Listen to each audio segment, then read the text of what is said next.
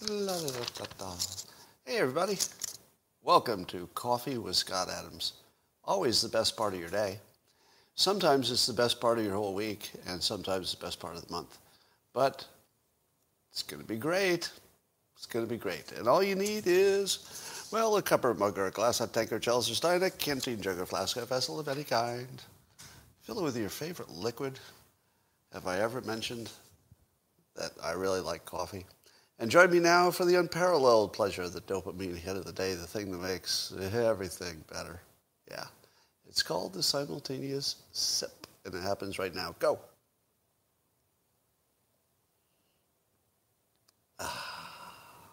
Yeah. Oh, my goodness. Well, I hear the Olympics are on. Is anybody watching that? Probably not. Seriously, in the comments, are any of you watching the Olympics?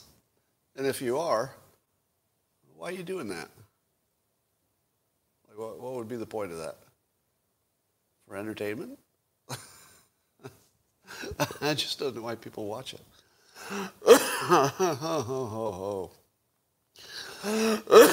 Let me cough it out today. Sorry about that.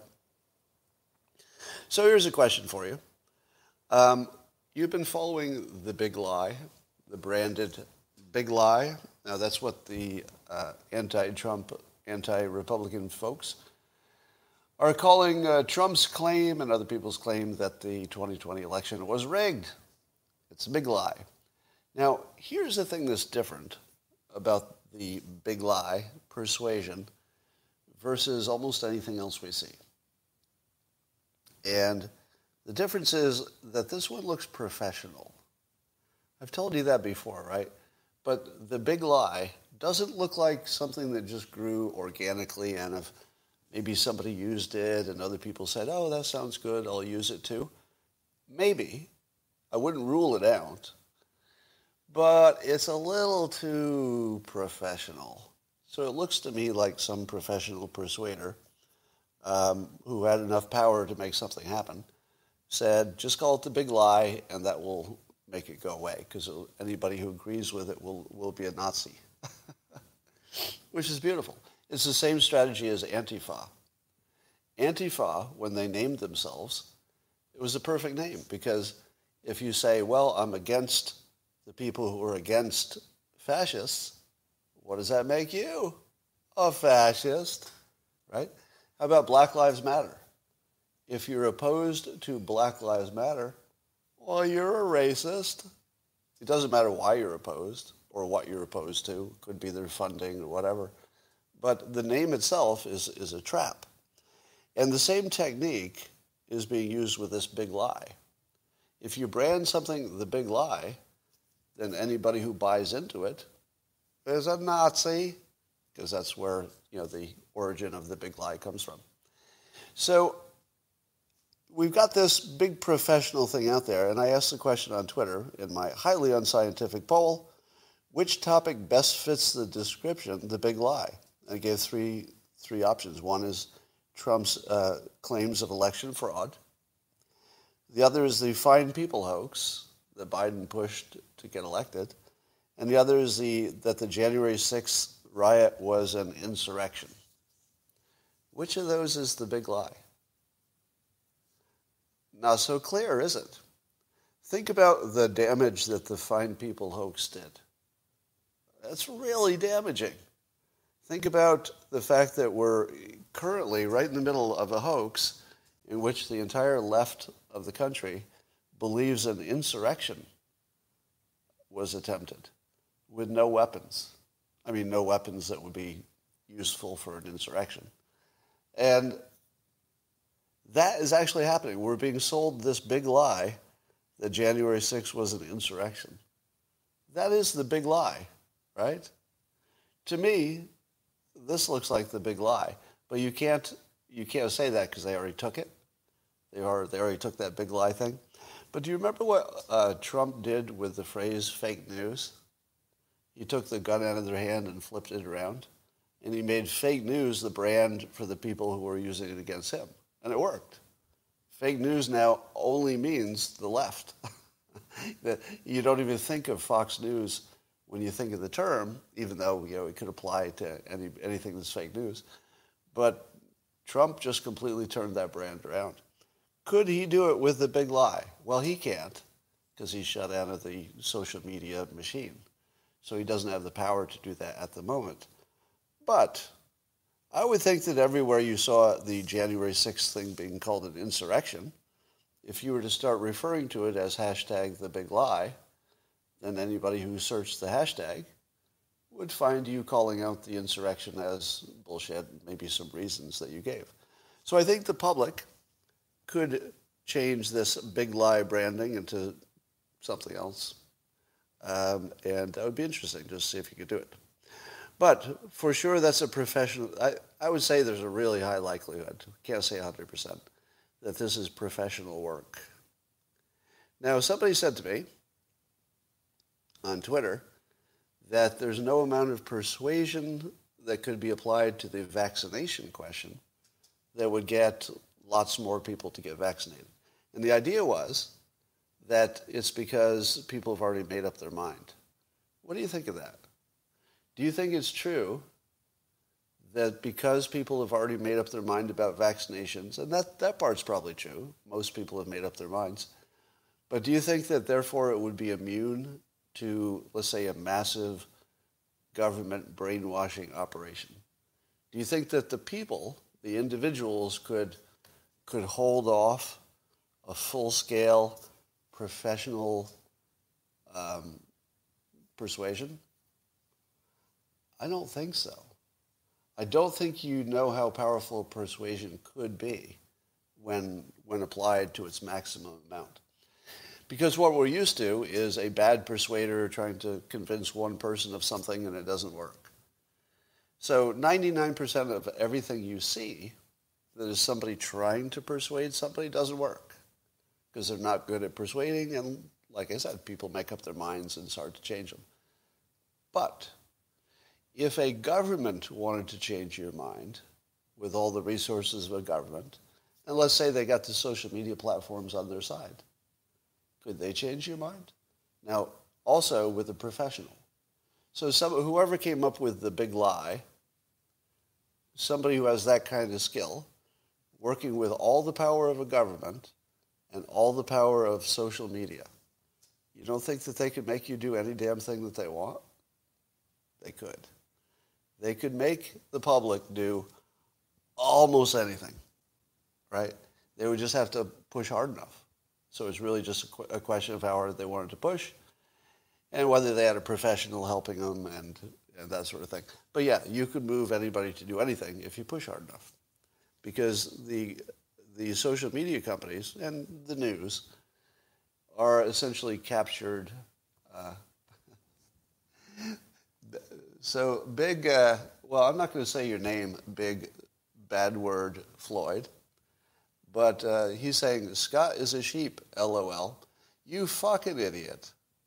First of all, have a little bit of sense about what I'm actually saying so your fucking hallucination doesn't become your opinion.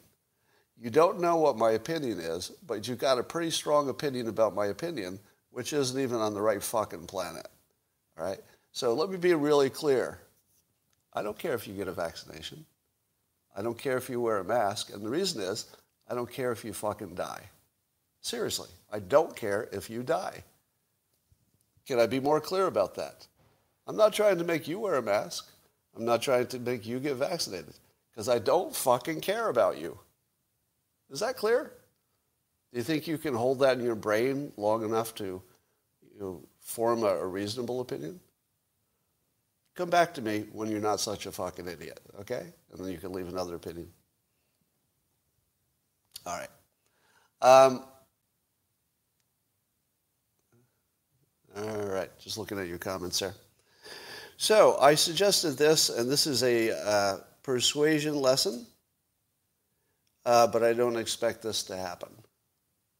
But in knowing why it could work, you're going to learn something, okay? So here's your little lesson on persuasion for today. If the let's say the news industry wanted to, and the government wanted you to get more vaccinated, here's how they could do it. They could just report the death rate from COVID by political party. Do you see it without me explaining why that would work? Because the first thing you might say to yourself, that's not going to make any difference.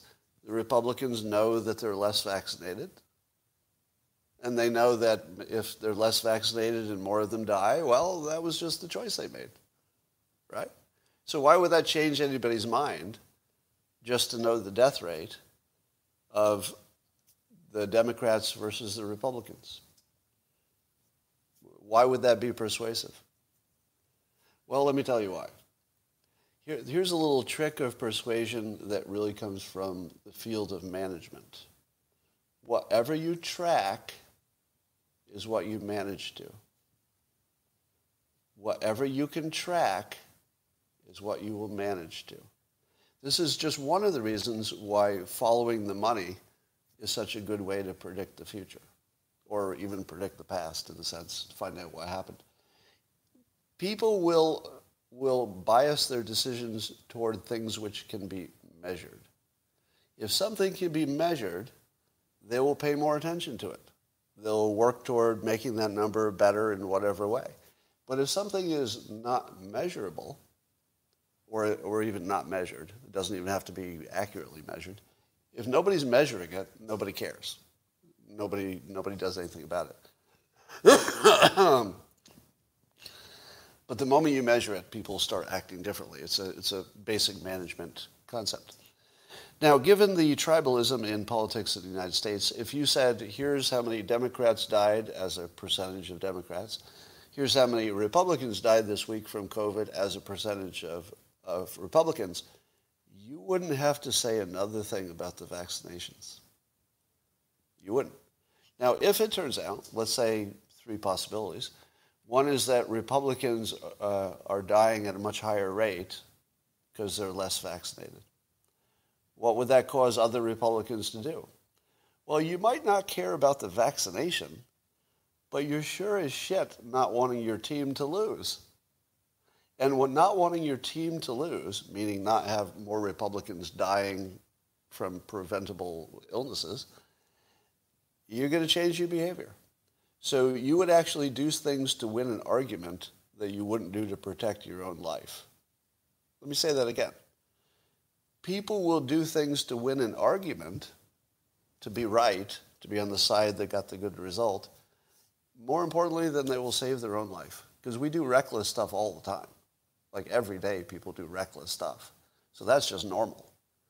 But winning an argument, people don't walk away from an argument if they think they can win. Like, well, maybe if I did get vaccinated, my team would have a little better chance. So, and then also there's an interesting element to this, which is if we found out that one political side had a higher death rate, it would almost immediately turn into a voter suppression question. Let me ask you this. Is Biden involved in voter suppression by recommending that everybody get a vaccination? Think about it. Biden recommends that everybody gets a vaccination. Is that voter suppression? It is. Because when a Democrat says get vaccinated, it makes Republicans say, well, maybe not. Am I right? It's the people just have a natural aversion to what the other team wants them to do. So in all likelihood, Biden encouraging Republicans to get vaccinated might cause fewer of them to get vaccinated because it sounds like a Democrat idea, which would cause more Republicans to die, which would be voter suppression. Now, I'm not saying that would be big enough to make a difference, but you could imagine the argument. All right. Here's a factoid. Here's another persuasion and psychology kind of a topic. So Max Abrams reports on Twitter that I guess there was a study that says the rate of suicide attempts appears to have been inversely related to school closures. Now, wouldn't you just imagine that the school closures would cause more suicides because the kids would be depressed, they wouldn't be with their friends, couldn't do what they want to do, don't have a social life, you'd expect more suicides, right? But it turns out it's the other way around, according to one study, that the people who went to school were committing more suicides than the people who were remote learning. Does that make sense to you? I saw Claire Lehman refer to it as non-intuitive. I'm not so sure. I'm not so sure you shouldn't have expected that result. Here's why. The kids who were doing remote learning got closer to their families. Wouldn't you say? I mean, maybe not every family. But if you stay home all day and you don't have the option of playing with your friends, you end up getting a little closer to your family, I would think. So I would think that would reduce suicides. You're more supervised, you're closer to your family. But also, I don't think people quite realize the toxic lethality of bullying. The bullying happens when you go to school, doesn't it? There's bullying online, but I have to think that the in-person stuff is the bad stuff. And it's the bullying that causes people to kill each other. If you take a loner and you say, hey, you loner, how do you feel? They might say, everybody else is happy, but I'm a loner, so, I need to end things. But what if the loner knows that everybody's a loner? Suddenly everybody's a loner. You're on the same boat. All the popular people, they're loners during the pandemic. So I would think that would also make you feel more like everybody else, same boat. So I could think of a number of mechanisms that would work on this to make the remote learning safer, at least in terms of taking your own life. Not surprised at all. All right, here's another surprise. So Biden's got this proposed $3.5 trillion infrastructure package. What do you think the economists say about that? Pretty easy question, right? We've already got we've got a lot of debt pressure, we've got inflation pressure from all the money that flowed in for the pandemic stuff. So don't you think that economists could at least get this question right? Does the $3.5 trillion infrastructure package increase inflation or decrease it? Very basic. If you went to school for years to become an economist, I don't think there could be a more basic question than this. And, of course, economists disagree. What? Here's everything that you need to know about economists. The simplest fucking question in the world, they're disagreeing on. Do you know what is the simplest question in the world? Will adding $3.5 trillion to the economy in spending increase inflation? Now, when I say it's the simplest question, I don't mean that I know the answer. I've got a degree in economics. I've got an MBA from a top school. I don't know the answer. That's everything you need to know about economics. It's the simplest question, and nobody knows the answer. I mean, a lot of people think they know the answer, but here's some of the argument.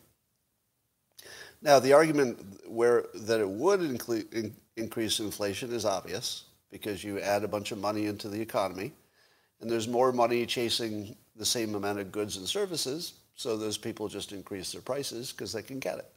There's all this money here. Hey, I'll raise my prices. Somebody will pay it. So there's an obvious reason why the inflation might go up, but what is the argument that it might not? How in the world can you make an argument that it won't inflate? Well, turns out there is an argument. And one part of the argument is there are tons of people who are unemployed. So they can just go back to work. So the employees will not necessarily put pressure on employers to raise their prices, to raise their pay. Because if you have plenty of employees who could just go back to work anytime they made themselves available, then in the long run, it should not put pressure on wages, and that should keep inflation under control. Does that make sense? And another part of the reason, and this part is just bullshit politics reasons, but I'll put it out there anyway. Part of what Biden's package wants to do is to create low-cost housing that doesn't exist. And so part of the argument is, hey, all these people who would have been paying for more expensive housing will now have low-cost housing, but there's no way that that's going to happen fast, and there's no way that that's going to be enough of a difference to be seen in the economy as a whole. So I would say that's a bullshit reason. It's true. I mean, building low-cost housing means your housing costs less, I guess, right? All other things being equal. But I don't think that's big enough to make a difference. So what do you do when your experts disagree and the facts are not in dispute? Because this is one of those rare questions where you have all the facts. The only thing you don't have is what happens in the future. You know how much money you'd put in, you know how much is there, you know what the inflation is, you know what the GDP is, you know what the employment rate is, you know all the facts. So it's experts looking at the same damn facts and coming up with opposite conclusions. How good are your experts? No good at all, apparently. And my well-trained instinct is that it has to increase inflation. But at the same time, if you know anything about economics, you know that your common sense about what's going to happen next doesn't mean much. So, my common sense says, yeah, of course there has to be inflation. How could there not be? But I could be wrong very easily. Very easily could be wrong. All right, here's one of these stories that is just sort of a mind-blowing reminder about how the world works. And I don't know if this is mind-blowing just because the story involves me. So maybe you can judge whether it looks mind-blowing from the outside. But you heard the story about the so-called Pegasus software that some intelligence agencies in a lot of different countries, actually, are using to penetrate people's phones and spy on their phones. And one of the people on the list was ex-president of Mexico, Felipe Calderón. And by coincidence, Felipe Calderón follows me on Twitter. So I followed him on Twitter when I noticed it some time ago. And so I thought to myself, I wonder if this individual who is named in this story, I wonder if it's true. Because sometimes, it could be fake news. So I thought, well, I'll just send a DM, a direct message, to the ex-president of Mexico, and I'll just ask him myself, did you have this spyware on your phone? Now just think about this. I'm just sitting here in my little office in California, and I see this major international story with the ex-president of Mexico in it, and I think to myself, I think I'll ask him. Boop, boop, boop, boop. So I sent him a message. I said, do you think the Pegasus software got in your phone? I just saw the Washington Post report saying you were on the list after leaving office. And a few days later, I get a private message back from the ex-president of Mexico, who confirms that, yes, he said, yes, I do, it happened. Now, how mind-blowing is it that there are, 7 plus whatever billion people in the world, and I'm just sitting here in California, and I see a world headline, and I can just pick up this device in my hand, and I can type a few things, and I'm talking to the one person out of 7 billion to ask the exact question that I wanted to ask, and he answers. And he was the president of Mexico. Am I right? This is mind-blowing. Now, I can't tell you how many times something like this has happened. I'll do a topic on here, and I'll check my DMs, and somebody who would be quite famous is weighing in on something. But I tell you, it just makes me feel like the world is just not whatever it is that it looks like. Because that experiment in physics in which you separate a particle and you change the spin wherever you are, and the other half changes at the same time, or some version of that. It feels like that. It feels like I'm connected to every story in the world. and that I can touch it if I want. I can't tell you how weird that is.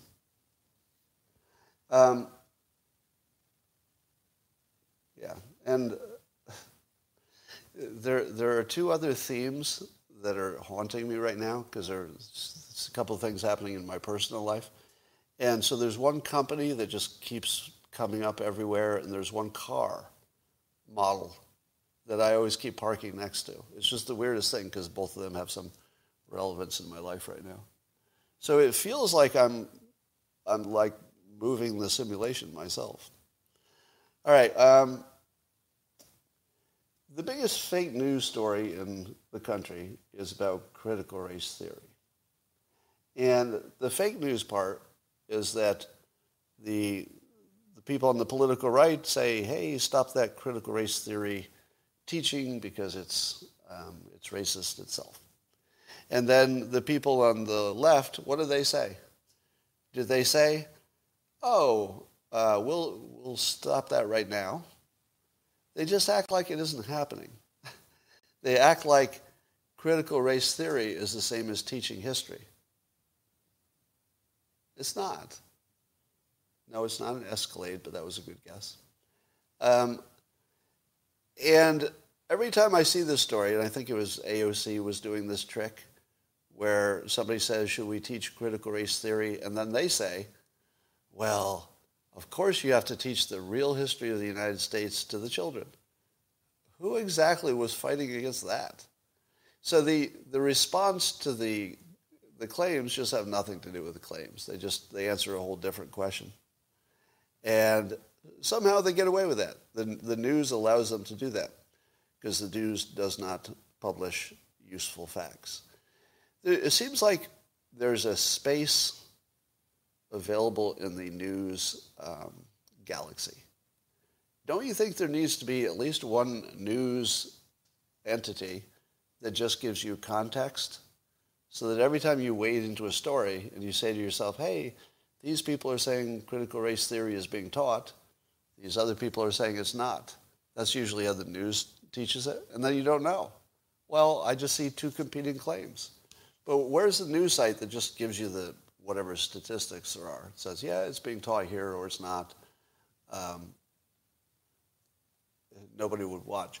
Nobody would watch if it were a news channel. That's right, Adam. But if it were a written website with resources, then everybody who argued on social media would have to link to it. So it would be basically a link farm. Actually, that maybe you could call it that. Call it a link farm, where you take the best arguments for every side and you just organize them. Here are the best arguments for why masks work. Here are the best arguments for why they don't. I see somebody saying Timcast. Does he have that there? I have not heard of anybody doing that. But I think in order to do it, you would have to show the best links on both sides. If you only showed the links that you think are the answer to the question, then you just become a partisan. You have to show the best from both sides, I think. Otherwise, it's a waste. In the comments on YouTube, somebody said, dealing with people like that is why Prussian bayonets were invented. Okay. I would like to now give you some television viewing recommendations. If you're like me, you've noticed that television is terrible. And I don't know if it got worse or if it's just the pandemic or my attention span or what. But I'm going to give you the only things that are worth watching on television as far as I can tell. Number one, Rick and Morty. You got to try several episodes before you can get in the feel. But the fourth season is just beyond brilliant. I watched a few of the early ones, and I have to admit, one of the characters was sort of gross. I found it hard to watch. But once you see the whole arc of where they've taken this thing, by the fourth year, it's extraordinary. It is visually better than anything I've ever seen from an animated show. And it's smarter than anything I've seen in an animated show by far. So I believe it's on Hulu, has it at the moment. I don't know what other platforms it's on. Now, on the Disney streaming network, here's another recommendation. And I was totally surprised that this was good. Loki, L-O-K-I. So Loki, the god of mischief from the Marvel Universe, he has now his own spin-off, and it's a series. Now, I kind of liked the Loki character in Marvel, but I didn't really think he could hold his own show. Because I thought, well, I just don't know there's enough to this particular character to make a show. But here's what I didn't count on. The actor who plays that part is really good. He's like a way better actor than I think comes out in the other Marvel movies. So when they focus on him and he gets to hold the scene and really be a complete character, oh my God, he's so good. So it's worth watching, yeah. And Owen Wilson plays sort of the bad guy in that. And watching Owen Wilson play the bad guy is really, really good. It's really good. So the writing is spectacular, and the dialogue and stuff. I don't really like watching the superhero films for the action, because the action is just a blur of boring stuff you've seen before. But the dialogue is always funny. And Loki is very dialogue heavy in a very good way. Yeah, I think there are only 6 episodes, but they're terrific. Now here's an anti-recommendation. Scarlett Johansson's film The Black Widow is out. I tried to watch that. Oh my God, it's terrible. And I tried to watch Black Mirror the other day, and oh my God, it's terrible. It's terrible. And what I mean by that is it's slow, because our attention spans have all changed, and it's just way too slow to watch like a movie. But both the Black Widow and then the Black, it's weird, they're both black something, but Black Mirror, they both started out by trying to make the viewer feel terrible. Now, I guess that the point of it was if they could make the viewer feel terrible, then maybe they can make you feel good at the end and you'll feel the difference and maybe that'll make you happy or something. But I'm not down for any TV show or movie that makes me feel terrible in the first part of the movie so that I'll have a better feeling later. If you think that's a good idea, I'd like to talk you out of it, right? Now, here's why I love Star Trek and Star Wars and those kinds of films, because they don't do that. Those films will have a problem that happens in the beginning of the movie, because all movies need a problem to solve. But you don't really feel it in your bones. You know you're watching a movie. It's like, oh yeah, some bad things happen to people in the movie. Didn't affect me. But anyway, yeah, the Star Trek just feels good from beginning to end. Even when the characters are in trouble, they're cracking jokes, and it doesn't seem that bad. So please give me more entertainment that does not require me to feel bad. All right, that is your recommendation for today. I see people saying that the Last Kingdom is good. That's about the Vikings. I tried that, but I don't know. Felt I couldn't get through it. I hear on the comments here that the sci-fi show called The Expanse is even better than Star Trek. I would say they're both great.